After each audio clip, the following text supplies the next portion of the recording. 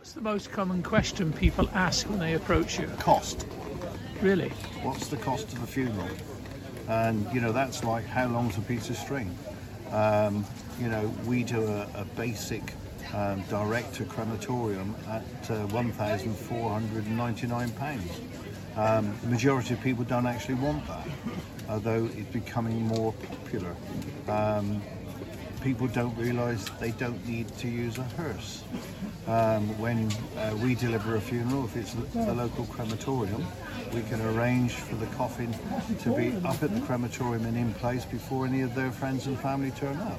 Well, that will save them anything up to £500.